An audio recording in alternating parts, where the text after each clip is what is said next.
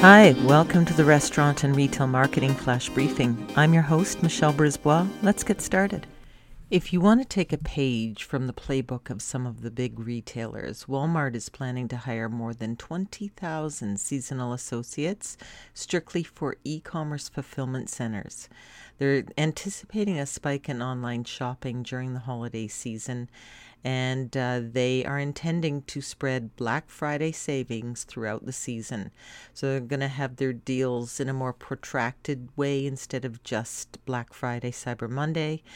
And this is in response to company survey data that 87% of their customers are going to seek out deals earlier this year.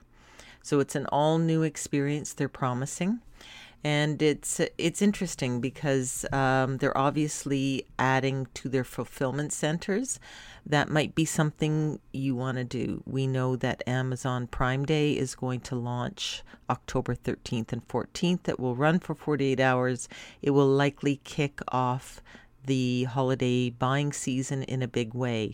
So you want to staff up, have people that can maybe focus on packaging and shipping. Or if you're a local business, door drops. If you're a restaurant, obviously the takeout, people will be in the festive spirit. They'll maybe want to have those Zoom parties again.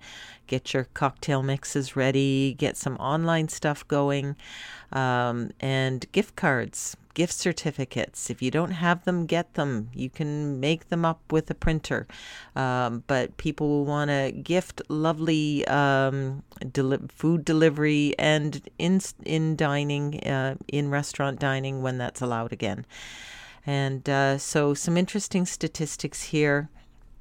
They were looking at 45% of shoppers planning to do the majority of their shopping online, and that's up 15% from last year. So last year was 30% of shoppers.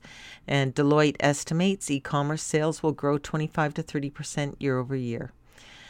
Some stats to think about, but start with having people that can actually deliver the stuff, because this is going to be Christmas where Santa is going to be bumping into lots of people delivering things along with him.